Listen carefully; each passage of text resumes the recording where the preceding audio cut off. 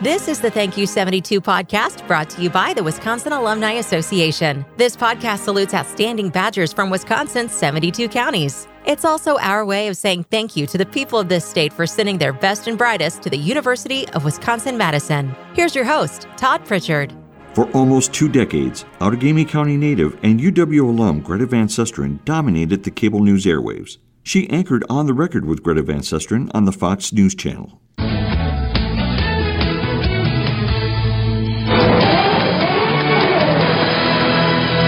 Welcome, I'm Greta Van Susteren. Tonight, why did former Secretary of State Madeleine Albright say President Bush made a big mistake? 25 years ago, a tragic double murder and the ensuing trial of the century against O.J. Simpson dramatically changed the course of Van Susteren's life.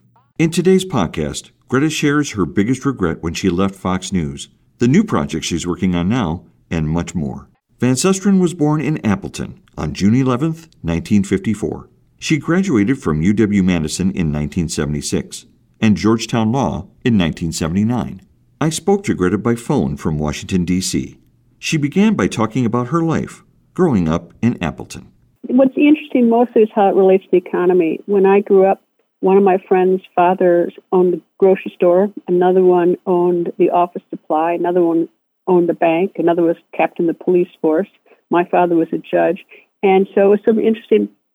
It was at a time when we didn't have Staples or Giant or Safeway or these big chains. And I liked it because the community really cared about the community because that's where the whole economy was. I suspect it's changed, or I know it's changed because now you got a bunch of chains in there.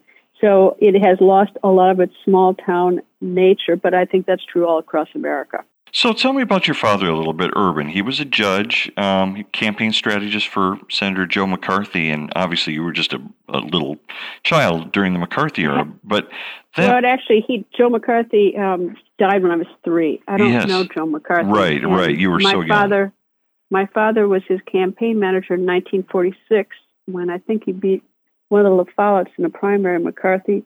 But then once elected to the Senate, my father elected not to go to Washington with McCarthy, but decided to stay in Appleton, which was a pretty smart decision. Yeah. Did that have much of an impact on you growing up? Not really, probably, huh? Not much because I was only 3, so I didn't, not much. And interesting, though, when I came out to Washington, D.C., the first summer I spent with Joe McCarthy's widow living at her house. I was only going to spend one night. And I ended up spending the whole summer. And she was significantly younger than McCarthy. I think she was about 26 when she married him, and probably not so much older when he died. So she was in her early 50s, and I got to know her.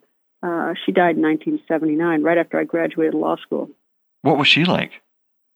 She was an artist, and very exciting. And she was an attractive woman.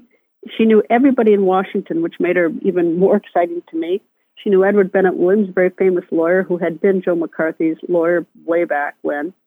And she knew senators and congressmen, and it was exciting to know Jeannie McCarthy Minetti. So that's what time of life was that for you? When you were in Washington? After my junior year of college, I came out to Washington to be an intern for Senator Gaylord Nelson, Democratic senator from Wisconsin, and I think he was chairman of the Senate Select Committee on Small Business, and so I was an intern in his office, and that's when I spent the summer living with her. It's a typical Washington D.C. intern experience. It's just nothing but exciting. Oh yeah, absolutely, and the funny thing is that this is the good thing is that at the time it's very popular. Softball is very popular in D.C. Co-ed softball, at least it was then, and I played on Senator Gaylord Nelson's team. And as a girl/woman, I could hit. And so the following summer, they never offered internships for a second time because they wanted to give other people an opportunity. But you had to have a certain number of women on the field. So the following summer, they offered me another internship because I could hit, not because I was necessarily such a great intern. I declined it and did something else, but I always called it my baseball scholarship. So what made you decide to come to the University of Wisconsin? It was the only place to go. When I grew up, you went to 2 places. I went to a Catholic high school. You either went to Marquette or Wisconsin. Those were your 2 choices. Nobody ever went out of state or thought of going out of state. And Madison was probably just about one of the most exciting places on earth. And especially, this was on the tail end of the anti-war demonstration. And Madison was just, like I said, one of the most exciting places in the world, most interesting place where diverse discussion, debate, people from all over. I remember seeing my first New York Times newspaper in the Memorial Union. I'd never seen that in Appleton. My mother was a New Yorker, and she oftentimes talked about the New York Times, and I actually think she got it on Sundays, but it was not like it is now. And Madison had people from all over the world. It was a microcosm of the whole world. You'd go there, you'd meet people from all different, countries all over the world, studying all sorts of different topics. Plus, you'd meet people even from around Wisconsin that you didn't know. I met people whose parents were doctors and lawyers, but I also met people whose parents worked in, Point Brewery or other, paper mills. It was just about the greatest place to be. What's your favorite memory of UW-Madison? My first night there, I went to the Memorial Union, and when I started college, 18 was the drinking age. It had just recently switched. There's always 18, I think, for beer. But I went out on the Memorial Union. It was a beautiful, beautiful August night. It was absolutely spectacular on the lake. And I got a bottle. I sat down, had a bottle of beer, and they put up a big screen and played some black and white Charlie Chaplin movies, and someone played a piano to it. They were silent movies. And it was just about one of the most beautiful nights in my whole life. So what did you major in here? Majored in economics. I bounced around primarily to see what fit my schedule mostly. I was a typical student in that I didn't come in with any sort of mission, although I wanted to go to law school, so it didn't matter what you majored in. But I chose my courses by how they fit my schedule. I didn't want to get up too early in the morning like many students. I also took them to meet certain things that I wanted to do. For instance, I went on the world's best trip ever, the summer of 1973 with the geology department at Wisconsin. I went to the Yukon Territory, and we climbed mountains and glaciers and studied stones and rocks and everything else. And I got 6 credits. It was unbelievable. I learned more in those 6 weeks or whatever it was than any other time, I think, in my whole academic career. So naturally, I wanted to be a geology major. But then I came back, and a lot of my friends who had gone on this spectacular geology expedition were now becoming anthropology majors because they wanted to go to Nepal, because there was another trip, I think, the first one was Professor Loudon. I think the second was Professor Hitchcock. I'm sure they're long gone now, to Nepal. So they all switched to become anthropology majors. And I was likewise going to do that, although I found anthropology exceedingly difficult, 101. And it was clear that I was never going to have a career in it, but I was going to switch majors so I'd go on this trip. But instead, I ended up going to Washington to be an intern with Senator Gaylord Nelson, as I noted. But there were just so many phenomenal experiences you could have in Madison. So, or through their long arm of doing other things like Nepal or the Yukon Territory. But I ended up majoring in economics, and it was somewhat of self-defense, because the one thing that I always thought academically is that, and I've taught at Georgetown Law School as an adjunct professor for at least a dozen years, and it's confirmed what my thought was then, is that you write a paper in history or English, and the grade really is subjective. And I know this from my own experience teaching. What's the difference between an A and an A minus or a B plus? I mean, it's really hard to tell on a written paper. It's very subjective. And I wanted to go to law school, so I wanted to control my destiny, control my grades. So I switched to something, to a discipline that I felt was much easier to control my grades, and that was to economics, which was pretty much, the grading was not so much subjective. It was pretty much right or wrong. So you graduated from UW-Madison, you went to Georgetown Law, and then did you start practicing law right away after that? I did. I actually wanted to go to Wisconsin for law school, but I got waitlisted. Georgetown took me right away. And I'll never forget this. I talked to a woman named Doyle, who's a famous Wisconsin name, and it was a rather unpleasant interview because she obviously didn't like my father, because the first thing she said to me was I relayed to my father, and I said yes, and she said, oh. But anyway, I always wondered whether I got waitlisted based on that interview. But anyway, so I got waitlisted at Wisconsin's law school, ended up going to Georgetown, and right after I graduated from Georgetown, I wanted to get a second law degree, which was called an LLM, the E. Beard Prettyman Stewart Stiller Fellowship.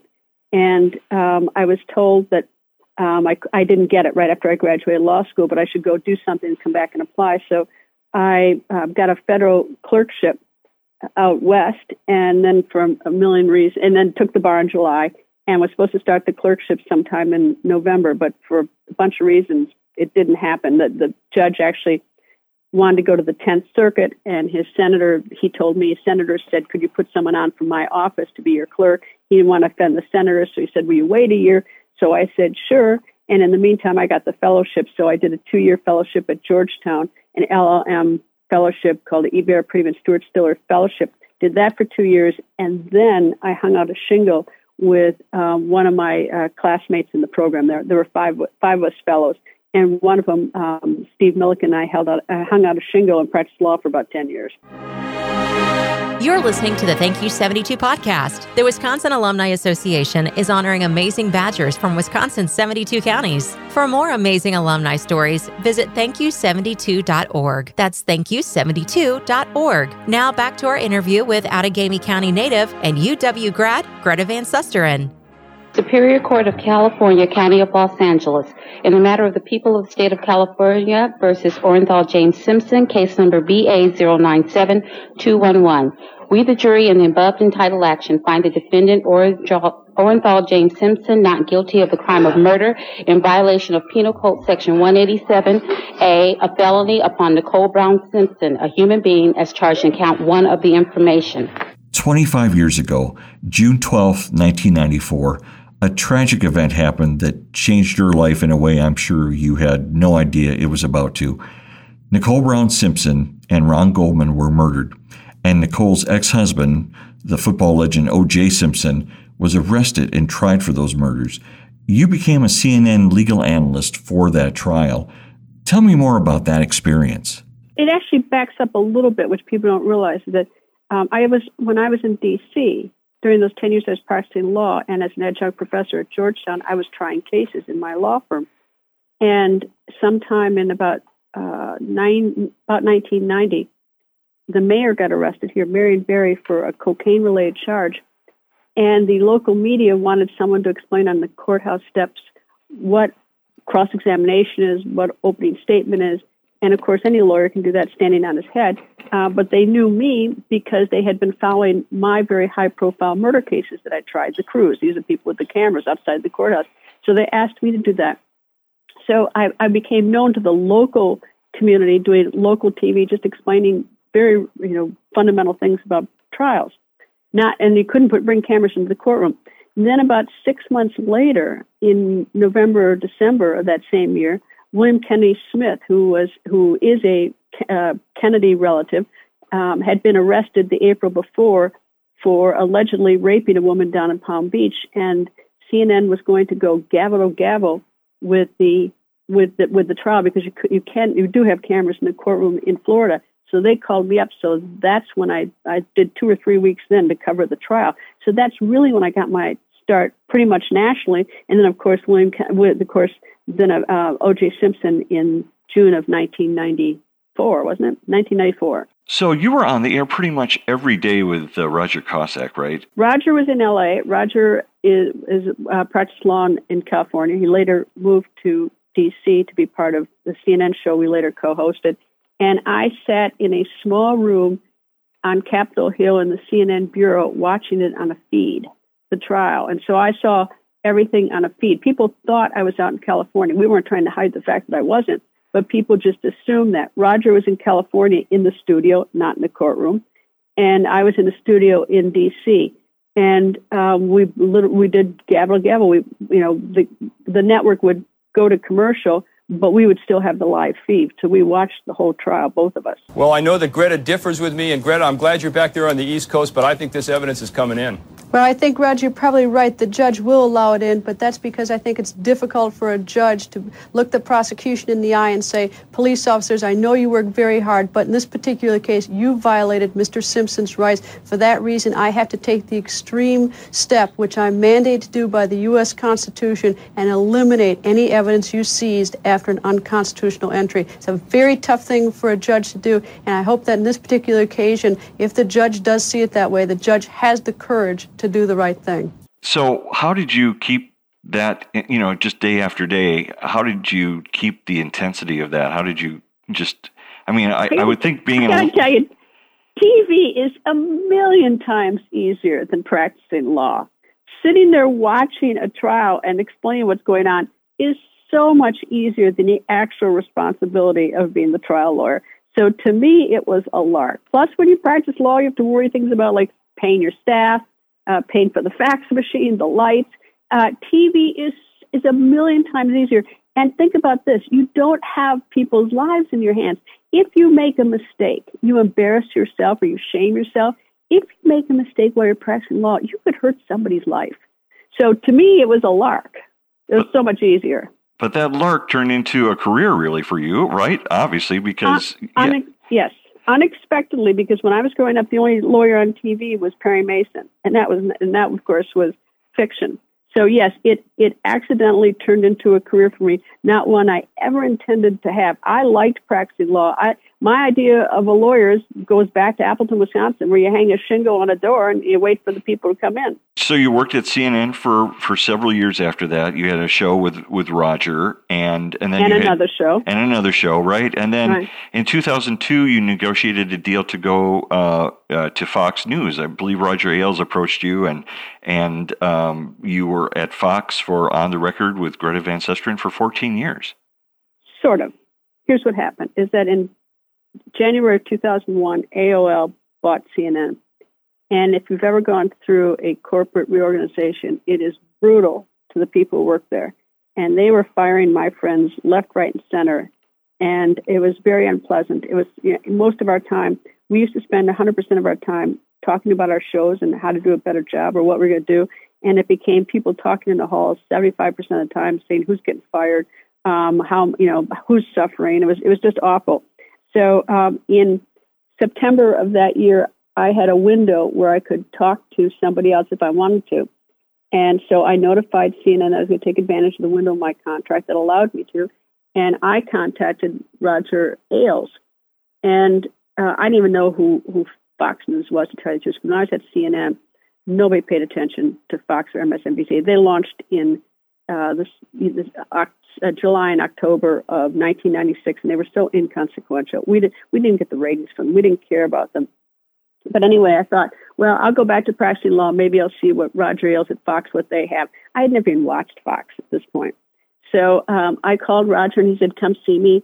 And so I got on a plane and with my husband, and we were on the runway at National Reagan Airport on September 11th, about 9 o'clock in the morning or 8:30 in the morning. And naturally, our plane never took off. They held us, and for obvious reasons, because first the plane hit one of the World Trade Center buildings and it hit another. My husband and I, then the plane was brought back to the terminal. We got off, and we went to our car on the roof of National Airport. We always park on the roof so we don't lose our cars, because otherwise you forget where you park when you're in and out of the parking lot so often, and we're in and out of the airport so often. And the space had been dead silent because they had stopped all the air traffic.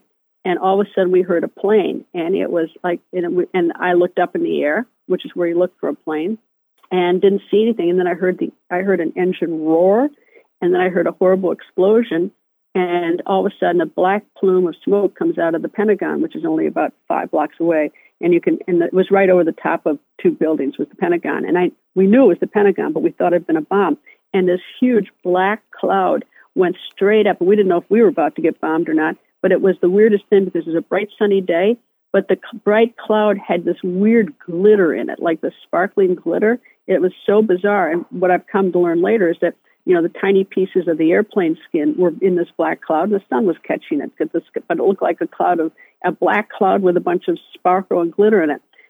So I returned to CNN, and it wasn't until sometime in December, when things had somewhat quieted down in the news business. We'd gone through a lot of other things. We'd gone through 9/11, anthrax, bombing in Afghanistan, and it was still all ongoing stories. The anthrax, of course, being delivered to news organizations. I went back up to see Roger Ailes, and he seemed like a nice enough guy. I mean, I didn't know him, and he asked me to join Fox at a lesser amount. But what I appreciated was the fact that it seemed that the place was not in total chaos, and CNN was in total chaos, which is naturally so. This is not so unusual. If you've gone through any corporate reorganization, you know what I mean. And so I went to Fox, and I had never seen Fox. I don't think I'd ever watched Fox when I decided to go there. But you were there for 14 years, and you had a really... 14 and a half. 14 and a half. And you had such a unique program because you did everything. You did financial news, politics. You interviewed conservatives and liberals, which, of course, for Fox, they have obviously a reputation of being a more conservative outlet. But your program was pretty straightforward. I like to think it was very Midwestern, very Wisconsin. I was in Washington. The headquarters is in New York. And nobody ever told me at Fox, not once, what to say or do. If you didn't like my show, you got to blame me 100%. But for 14 and a half years, I traveled the world. I went to North Korea 3 times, all over Africa, Sudan, Middle East, went to Afghanistan, went to Iraq. I went every place, all over Western Europe, every place. And I got to report the news. I spent a lot of time down in New Orleans during Katrina. It really was an extraordinary experience. And, let me just jump ahead, is that when in July of 2016, when Fox blew up, it was shocking, not just to me, but to everybody else, is that most of us, we had no idea. And, I read stories about how people at Fox were told what to say or do. I'm willing to accept that, but it just never happened to me. I had an hour, and I had a budget and a great staff, and I had an exciting time. But when Fox blew up, I had a peculiar situation. Is that I had 60 days in my contract to leave. That's all, because under my contract is that if there's a CEO that left, I had 60 days to decide whether to stay or not. And I had that in my contract because I'd gone through that hell when AOL came in and AOL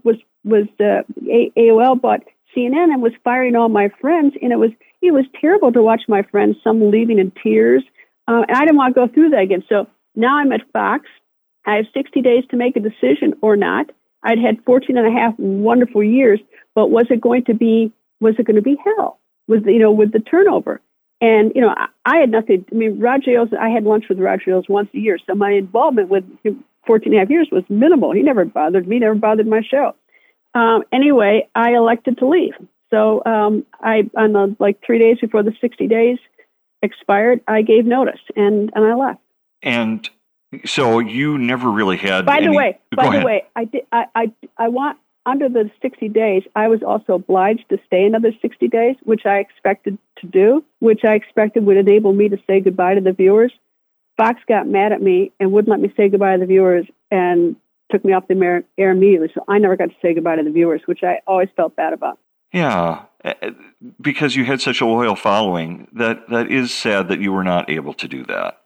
Yeah, but anyway, I had a great time there. But, my experience is just so much different than what I hear others. Yes. So, and as some of our listeners may understand, Roger Ailes had a lot of allegations thrown at him and by a lot of Fox employees. And so the wheels and really... And they were electrifying. I remember being at the Republican convention, because we cover the conventions. First we go to the Republican one and then the Democrat.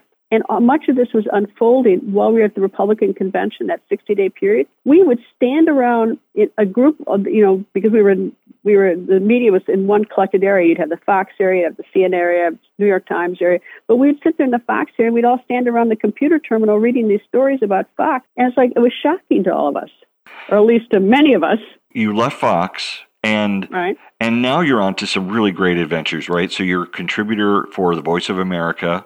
You have a program called Plugged In with Greta Van Susteren. Tell me a little bit about that. What that's been like for you? Well, first I did 6 months at MSNBC, and I will say this is that my ratings were going up. No one said I lied. No one said I sexually harassed. Nobody said I got facts wrong. Everybody said I did a good job, but they fired me in less than 6 months. I'll leave it at that. So when I left MSNBC or got fired from MSNBC, I needed to figure out what to do. And I got a phone call immediately from someone who was part of the Annenberg School at USC, wanting me to be a fellow out there. And it was only like a day later or something. And I said, I didn't know, but I'll meet you. And we met. We happened to be in the same town, so we met. And he told me about Voice of America, which I hadn't paid much attention to over my life. I knew about it, but I've been very much involved in domestic news gathering. And so he said, you'd like the person who's the director. and why you go have lunch with her? You got plenty of time, and you certainly have plenty of time. When you're fired, you got a lot of time. And so I went over and had lunch with her, and I found Amanda Bennett fascinating. She's a Pulitzer Prize winning journalist. She's the director of the VOA. She'd lived in China for a number of years, and we got to talking. And I offered to, if they would like, to volunteer because I didn't want to. I wasn't looking for a job at that point. I didn't want to work for the government. And I, it was my life. When you get fired, your life gets turned upside down. You aren't sure what you want to do. So I volunteered to do a weekly show called Plugged In, which I've been doing for well over a year, and it broadcasts all around the world. It's translated into Farsi and broadcast into Iran. It's translated into Korean, into Russian. It's all over Africa. But under the VOA charter, dating back, VOA started back in the 40s as a way to get behind the Iron Curtain, and was radio and shortwave. And over the years it expanded, but in about 1997 or something, when Congress was taking a look at it, and when it was getting into TV, it as part of a charter, it said that it couldn't broadcast inside the United States, and the United States government administration, whether Republican or Democrat, couldn't tell VOA what to say or do, giving it complete independence because it's paid for by the taxpayers, and there's always, you don't want state-sponsored news. Now, of course, on the flip side, commercial news has got its problems as well because they're interested in the bottom line sometimes, which poisons some news organizations. But anyway, so my show is once a week, broadcast outside the United States, but it is brought into VOA website by streaming.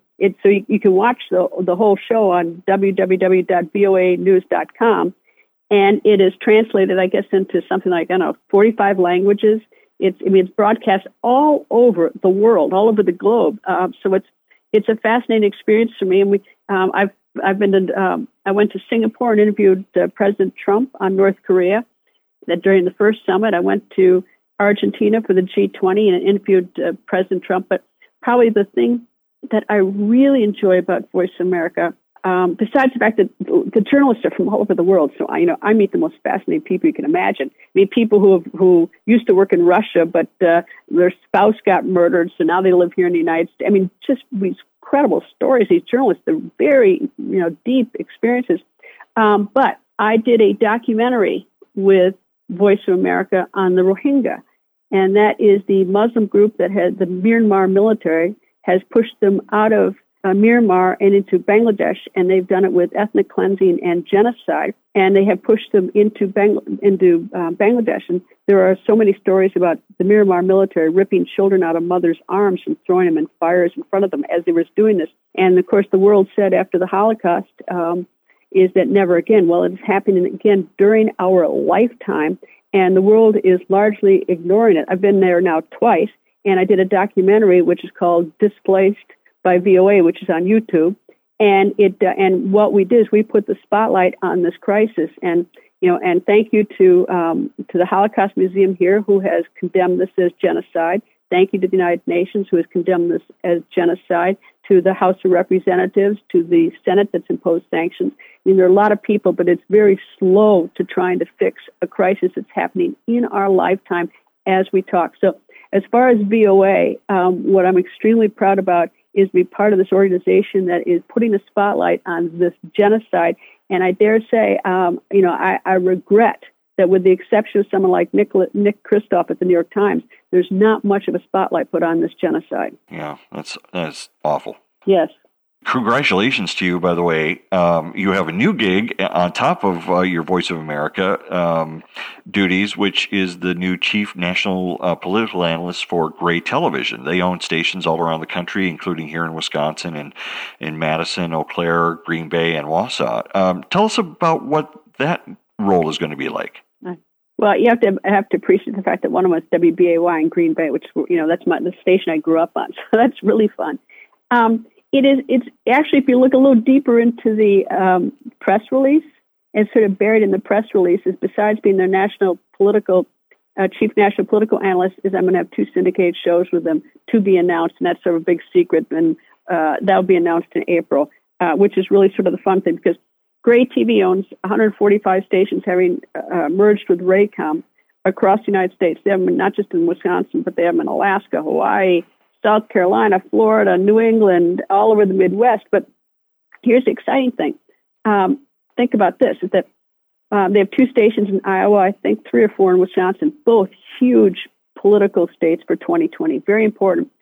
And when Hillary Clinton ran for New York Senator in 2000, one of the hardest things for us at CNN and Fox and MSNBC was to get her as a guest. And the reason why is that when you run for office, you want to reach out to the voters. And the cables, while they have significant audiences, they're pretty much down the eastern seaboard. You're not going to find a lot of Iowa or Wisconsin voters necessarily with cable. And a lot of people have cut the cord too. But what these candidates want to do is they want to talk to the local media because that's where the voters are, and because everybody gets the local broadcast media because it's free. So the exciting thing for me is that with Gray is that I'm going to be able to interview all these 2020 candidates, and I think they're going to want to come to me more now that I'm at Gray because they're going to reach the voters of Wisconsin. They're going to reach the voters of Iowa. And so this is perfect for me, or the voters in South Carolina. And we're just sort of building this role. And I got to tell you, the Gray people.